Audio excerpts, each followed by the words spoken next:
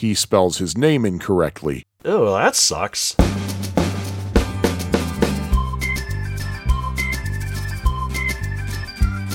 Hi, everybody. Sean here. You know me. You know me, okay? I just wanted to have kind of a little interim thing here before episode, was it 131 that we're doing next with, Snake Pit and Wacko? Oh, what could the theme be? Ooh. But anyway, I just wanted to give you all a heads up. Unfortunately, we're not going to be able to get a full episode out this month because, basically, schedule's getting in the way. We don't have enough, we cannot get together at the proper time to do a full episode, partly because of our work schedules, and also, I don't know if, Jim ever mentioned this to anybody, but he's going to Iceland soon. So he's going to be literally out of the country on his wedding anniversary trip. But regardless, I just wanted to do something.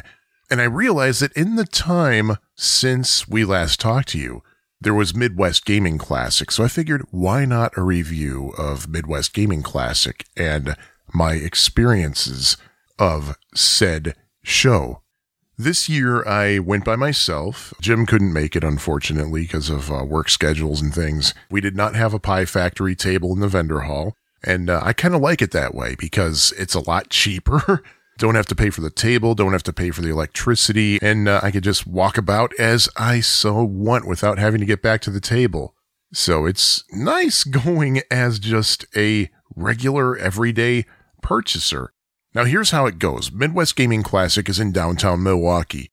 I live in the city of Chicago. Usually, I would just drive to Milwaukee like anybody else. The only problem is when my wife and I moved to Chicago, we ditched both of our cars and basically traded them in for one main car that we each share. So if one of us has the car, the other can't drive anywhere. So I asked my wife, do you want me to leave the car? I could rent a car, and that way you don't have to get all your stuff done Friday before I leave, and you'll have access to the car in case, God forbid, you or, say, the dog has to go to the hospital, or if you want to go out and do some shopping or get some other errands done. And she said, actually, yeah, that's a good idea. So I looked into renting a car. The rental place that we usually use moved. And where it moved was not really convenient to us. And the places that I could rent from, they just weren't open on Sundays, or at least the ones that weren't open past noon. The problem is, I was planning to be in Milwaukee until Sunday at 5. Then I thought about it. What about Amtrak? And that actually worked out well because the trip from Chicago to Milwaukee on Amtrak's Hiawatha service is dirt freaking cheap. I figured I'll just take an Uber or a cab or something to Union Station downtown, take the hour-and-a-half train trip, and I'm there. The hotel where I was staying, which was the Cambria, which Midwest Gaming Classic added as a partner hotel at the last minute, was just a couple of blocks away from the train station. So I figured, why not? I could just get off the train, walk to my hotel, and so that's what I did. I gotta tell you, the train trip between Chicago and Milwaukee is kind of boring, because it's basically seeing the backyards of the suburbs. It's not very scenic. But I'll tell you what, it's easy, it's quick, and it was really cool because there are electrical outlets at all the seats, including in coach, where I was. I mean, yeah, I don't think they have first-class service on the Hiawatha trips, but I went into the quiet car, which turned out not to be quiet at all because everybody was yelling at each other and nobody was enforcing it, and I was kind of ticked off. Got into Milwaukee. And, man, that's a dinky train. So they have literally one gate for the trains. Union Station in Chicago has like 12, I think. But I walked over to my hotel, which was not the easiest thing to do, despite it being very close. And, I decided not to go to the show on Friday night because I was just so burnt out. I had a really rough work week. I was really tired. I didn't want to have to walk all the way to the convention center. The Wisconsin Center was only a few blocks away, but man, I was too exhausted. I said, screw it. I will sacrifice Friday night. It's only a few hours anyway. So I just chilled in the hotel room, had dinner, went to the pool. And that's the reason I chose the Cambria, because of all the partner hotels, that was the only one with a pool. And I like to chill out in some water. So went to the pool, and it was overrun by little kids with maybe 2 adults supervising. Well, I don't know if I'd call it supervising. They were just sitting there looking at their phones with little kids running all over the place, screaming, ignoring the no diving rules, parents not enforcing it.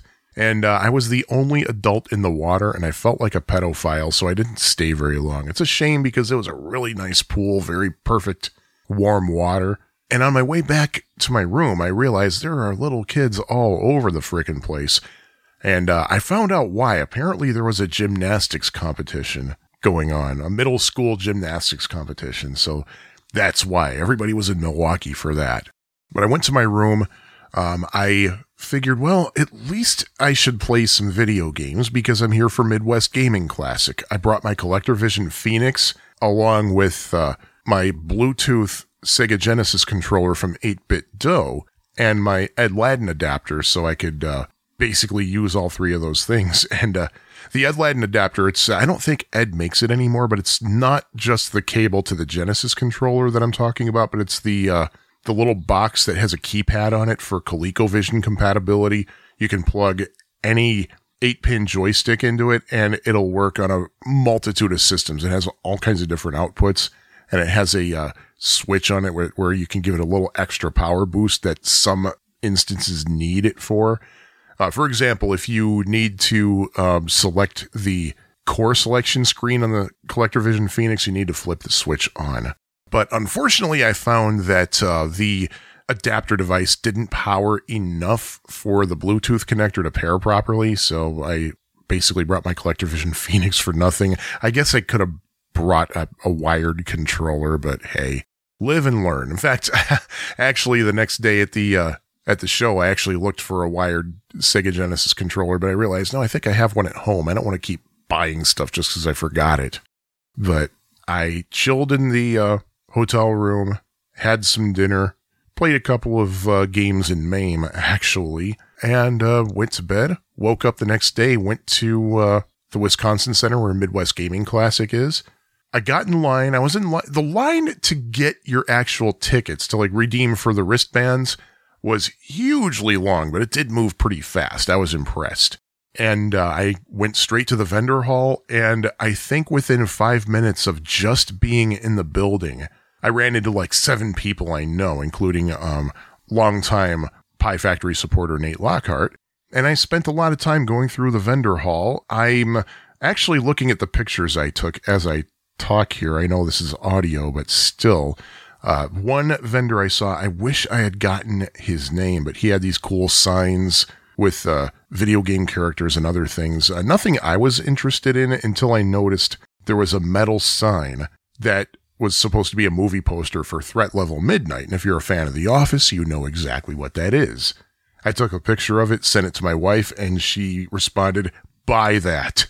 The metal sign was $60. I didn't want to pay $60 for that, but he was offering cardboard prints as well for $10 or something. And I thought, okay, that I would pay for. So I got that. I got another print from that vendor with Duke Silver. And if you know Parks and Rec, you know why that's awesome. Also, Sean Kelly was there with his Vectrex stuff, as he usually is. He had for sale reproduction overlays. I forgot the name of the guy on Facebook who sells his own Vectrex overlays. I think Stephen Cray or something. I got a couple from him too. He wasn't a Midwest Gaming Classic. I mean, I have previously bought from him online. But Sean Kelly was there with his Vectrex overlays, and I need Vectrex overlays. Now, the cool thing about my wife not going to Milwaukee with me this time is that she was home. So I messaged her. I said, there's a binder on the bookcase over in Pie Factory headquarters north. If you can, please go grab that binder and let me know what Vectrex overlays I have, because I didn't remember which ones I already had. So she sent back a list, and I picked a few from Sean Kelly's display. I asked him, too. I said, hey, Sean, do you sell these in your store? Because he has his store Video Games Then and Now in Harwood Heights, Illinois, just outside of the Chicago border. And he said, no, I don't sell these in the store, because if he did, then I wouldn't have even bothered with my wife. I just would have gone home, figured out what I already had, then gone to the store. But no, he didn't have, he doesn't offer those in his store. So I got that, and also he has his famous multi-cart. What I didn't know was that he also has a hacked multi-cart. It's like his standard multi-cart, but instead, the games are all hacked for infinite lives, and they have other tweaks like that, and I figured that's a pretty cool thing to have, so I bought that too. Oh, and Sean Kelly's overlays, they are just like the original Vectrex overlays in terms of thickness and everything. The only thing about them is in small print off to the side. It says a reproduction overlay by Sean Kelly. So I got a couple of those. Also, I saw in the vendor hall, I don't know if it's pronounced like an acronym or spelled out, WATA or WATA. And they had a huge table at one of the corners with very sharp-looking guys in black polo shirts. And from what I could tell, nobody was visiting them. Nobody. And I'm thinking to myself, aren't these the people that everybody's complaining about because they don't know what they're talking about and they're affecting game values and everything? Turns out, yeah, that's exactly what they were. And it turns out a couple of days after Midwest Gaming Classic, a huge lawsuit was slapped on them. So I don't know any of the details about that. I'm not going to go into it, but they were there. Pat Contry was right around the corner from those guys. I saw him at a table there. Oh, and Warren Davis, who is one of the creators of Q*bert. He created the game itself. He was there. I was pleasantly surprised to see him there because I never heard his name mentioned in conjunction with Midwest Gaming Classic. And on top of that, it turned out I was in the middle of reading his book, Creating Q*bert. And so I brought it with me so I could read in the hotel room. So I saw him there, ran back to my hotel room, grabbed the book and had him autograph it.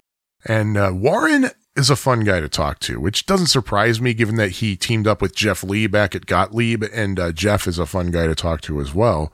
If you get a chance to talk to Warren Davis, definitely do. He's a fascinating guy. He's a friendly guy, funny guy. And he was doing card tricks for people too while he was there. I was surprised not to see Jeff at Midwest Gaming Classic. I usually do, but I don't think he was there. But hey, there was some kind of Gottlieb representation. And, speaking of game values in the vendor hall, I don't know about all video game systems, but I noticed that the prices of Atari 2600 cartridges were a lot more reasonable this year than they were, say, last year and 2019. For example, in 2021, I saw an unboxed Pitfall, just the bare cartridge itself, with, I think, a $14 price tag on there. I'm like, dude, you gotta be freaking kidding me. I didn't even pay that much for my boxed copy. But, yeah, most loose cartridges were going for like $2, $3. One thing I did find peculiar, though, I did not see a single occurrence of adventure in the vendor hall. At previous Midwest Gaming Classics, I would see ridiculously high price tags for that. It's one of the most common games on the system. But because adventure played a key role in the book and movie Ready Player One, especially when the movie came out, they jacked up the price on adventure. I don't know why. That's just ridiculous. But I noticed that there wasn't a single adventure within sight. I had my eye out for it just to see if prices on those had been more reasonable. But I'm wondering if dealers did not bring those to create artificial shortages. You know what I'm saying? I didn't buy any cartridges this year. Well, okay, except for the Sean Kelly hacked multi-cart. But that's mainly because I have a Harmony cart. And for the 7800, I have a Dragonfly cart. And, the other one, I can't think of the name. Is it the Concerto that got remade recently? I don't know. Yeah, I think it is the Concerto. I think they did remake the Concerto. I have two 7800 multi-carts. That's all you need to know. So I did not need to buy any 7800 cartridges. I didn't need to buy any 2600 cartridges. Pack Rat Games was there with some homebrews that I probably couldn't play on a multi-cart, but the thing is I already had the ones they have, so I didn't buy anything from them. As usual, I went to the Guys Games and Beer room. Those of you not familiar with them, they're based out of, I think, Racine, Wisconsin, which is near the Illinois border. And they're all about supporting independent game makers. And of course, they're all about beer. They take their beer very seriously. But they have an amazing setup. They have a room not far from the vendor hall. I think it might have been a floor above the vendor hall, but they had a huge room. Basically, they want people to come in and play games. They had a Quake LAN set up on a series of old school iMacs, and just about every video game console you could think of, they had out for people to play. They had a couple of Vectrices. They had an Atari 2600, a 7800. They had everything except Amigas. And I asked Tom from Guys, Games, and Beer, I said, hey, Tom, I see that there aren't any Amigas here. Usually you do have like an Amiga 1200, maybe another Amiga. And he said, oh, we still have Amigas, believe me. But the thing is, sometimes they can be a little bit tricky to operate and set up, and we just don't want people to have a hard time with anything. We want people to just be able to plug and play and be done with it. So we just left the Amigas out today. So I was like, oh, okay. And as usual, they had the Vect Rex, VECT-REX, which is basically an arcade cabinet style Vectrex. You can play Vectrex games on it, but it's a full-size screen, full-size overlays, and you push a button to advance the overlays so you have the proper overlay for the game. Arcade-style controls and everything. It's a really cool little device. Well, really cool big device they have there. And it's always a fun time going to check those guys out. And every year on Saturday night, they play Werewolf after the show closes. I keep telling myself, all right, I'm going to join them for a game of Werewolf, and I never do. Well, this year I was just dead exhausted. I just wanted to sleep. Next year, for sure, I will. I will go and play Werewolf with Guys, Games, and Beer. On Sunday, I think it was Sunday, or was it later Saturday? I don't know. It might have been both, actually. There's another hall where they have the gaming museum, which basically has tables and tables and tables with all kinds of vintage computers and consoles with games out that you can play, of course. And over to the left, they have what they call future classics, which are basically brand new games. And they have a pinball section off further down and to the left, mostly with new pinball machines from various vendors, especially Stern, I think. And there's also an arcade video game section, and the main purpose really for that is for people to sell their arcade cabinets, but they're all out on free play so people can play them. In fact, there were a couple that were marked not for sale, so they were just out for people to enjoy. One of them was a Q*bert cabinet autographed by Jeff Lee on the side with the original marquee, the one that didn't have the name of the game on it, but instead it had the Q*bert swear bubble, I guess. And it was autographed to Shane, Jeff Lee. And it turns out it was the cabinet owned by Shane Gutbrod, I think his name is, who was one of the creators of Cosmotrons. I didn't see Shane there, but I know he was there somewhere. I don't think Cosmotrons had a display at the show this year, which is a shame. That's a great game. If you ever get a chance to try out Cosmotrons, go for it. It is a really, really cool Gravatar type game. It's a multiplayer game, so much fun. All the arcade cabinets that were out there were actually being auctioned off by Ryan Berger from Old School Gamer magazine. There was an auction on Sunday, and I remember there was one game, oh man, I forgot what it was. It was kind of a Mortal Kombat kind of game. Shoot, I forgot what it was called, but allegedly it was going for like $3,300 on eBay. The dude couldn't get a bid past, say, $50, $55 for the longest time, and it ended up going for $75. There was also a Baby Pac-Man for auction, and Baby Pac-Man, we haven't talked about that on the podcast yet. We do plan to do that eventually, of course, especially because I'm a big Pac-Man fan. Baby Pac-Man is not a good game. It's a thrown-together hack made by Bally's Pinball Division. It's not even a hack of Pac-Man, really. It's just something they whipped up really quickly to sell surplus equipment, I think. It's a lame pinball game, a really annoying video game, yet everybody wanted to freaking play it, including me. Yeah, here's something to think about. It's a lame video game, lame pinball game, but somehow it's an awesome game on the Atari 7800. Figure that one out. But yeah, I ended up getting a 6-digit score, but there was a lot of people wanting to play that game.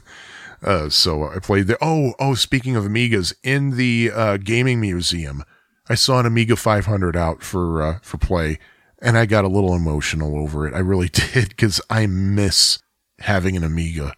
I remember when I had my Amiga 600, when I upgraded to a 4000, I practically had to pay someone to take the 600 off my hands.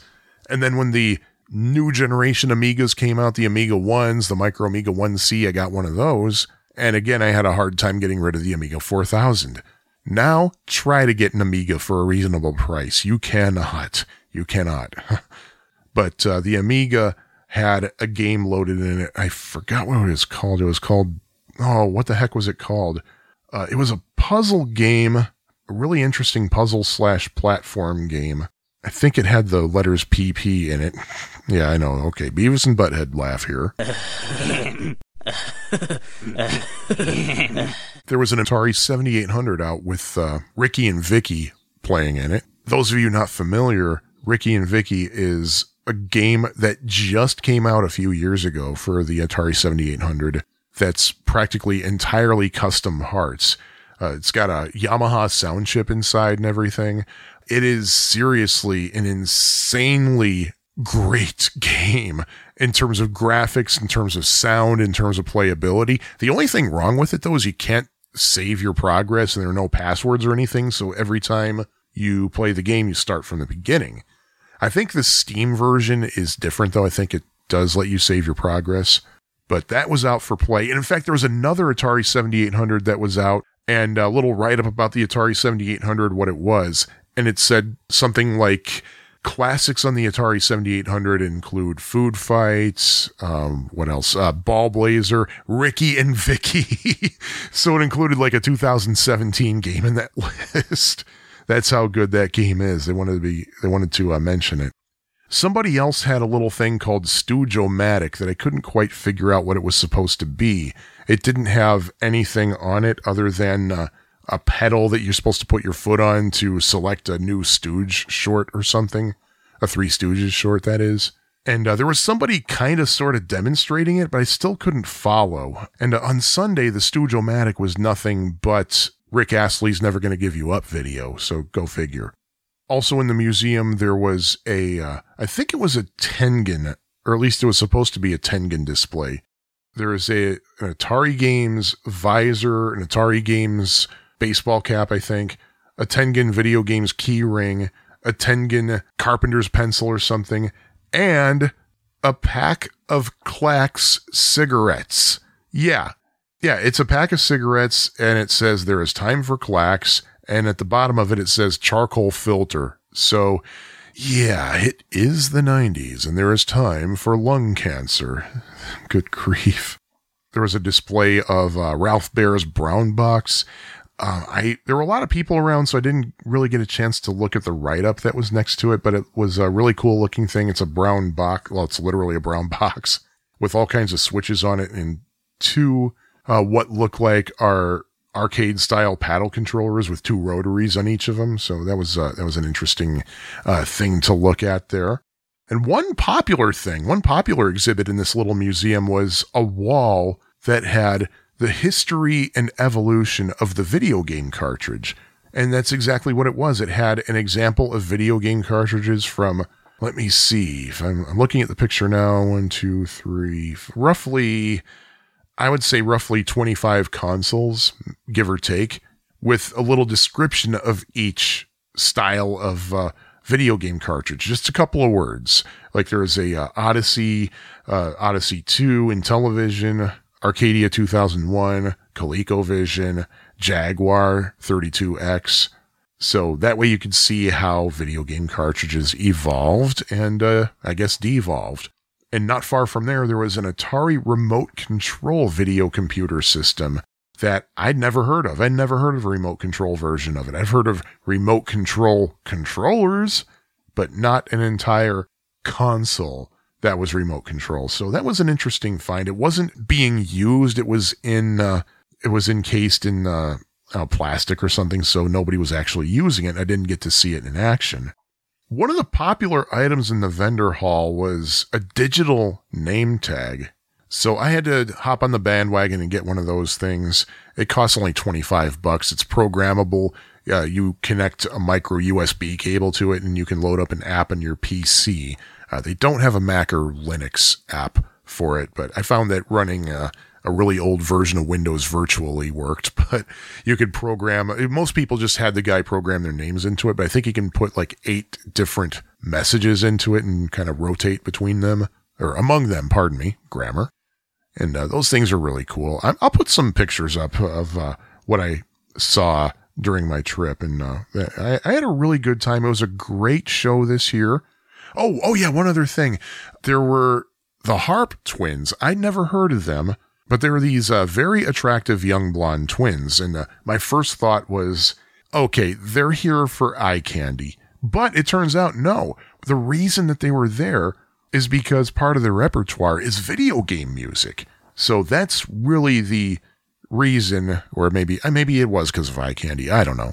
But they were really good. I watched them play for a little bit. They were playing outside of the vendor hall on Sunday. And they each play these, like, not like orchestral harps that you'd see at a symphony, but those smaller ones that you'd see at a Renaissance fair. And let me tell you, if you've never heard Dream On by Aerosmith as done by a harp duet, you have not lived. In fact, here, let's listen to a little bit of it.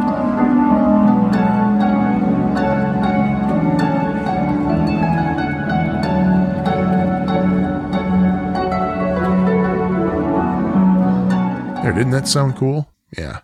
Oh, and I guess I should also mention, I saw Brian Colin. I saw him. He was located right next door to the Harp Twins table, actually.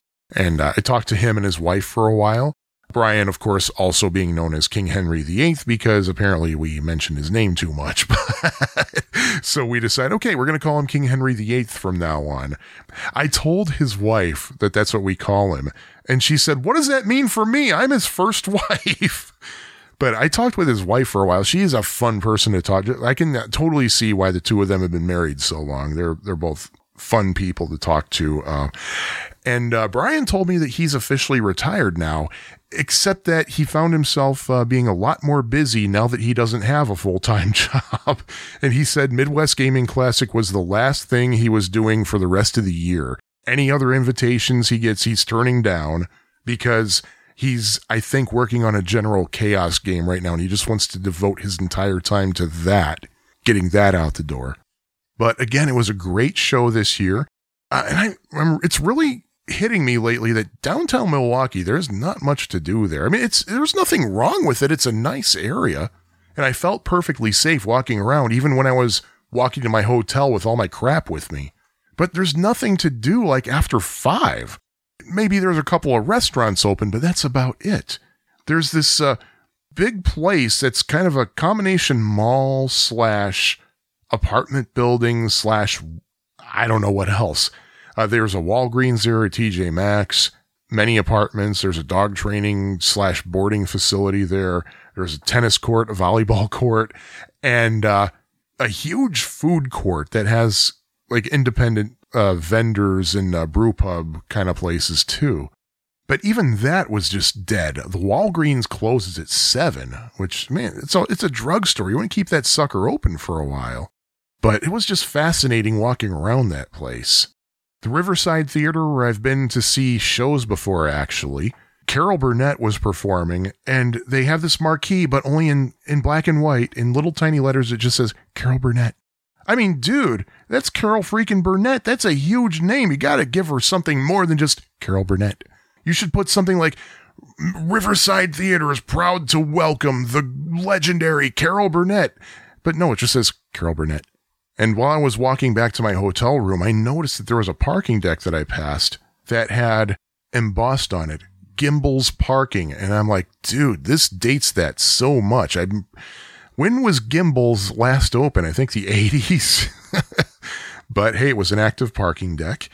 Oh yeah, one other thing I forgot to mention. At Midwest Gaming Classic, there was a little station out there called Mamava, or I don't know, Mamava, with a logo that looks like a pair of, well, breasts with a smiley face. And you look at the door and it says privacy for pumping or breastfeeding. And I'm thinking, why am I fascinated by this? Why is this a modern concept? That's perfect, because women go to this too. They need a spot for it too, you know? And I thought that was really cool that that was there. Just uncool that it's the first time I ever saw something like that.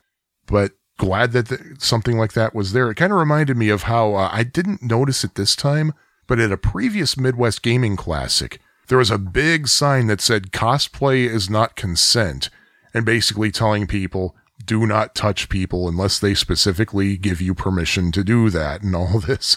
And I'm thinking, this is great that it's there, but terrible that it has to be. But again, great time. My hat goes off to Dan Lewson for pulling this show off. I know he was stressing out about it big time, and it turned out it was a big success. And they're already planning the next one, and I can't wait for the next one. Took Amtrak back, and this time I sat in the quiet car, and it actually was quiet, and it was awesome. But that was my Midwest Gaming Classic experience, and again, I'll throw some pictures up sometime. But in the meantime, Jim and I will be back in June, unless something really stupid happens, with our little talk about Snake Pit and Wacko. And we're going to turn off Patreon donations for the month because, we didn't have an episode out. Anyway, talk to you guys and gals very, very soon. Molybdenum, and support your local arcade if you were lucky enough to have one. And if you're not lucky enough to have one, see if you can go out and visit one. And stick your tongue out of your mouth and wag it up and down as fast as you can.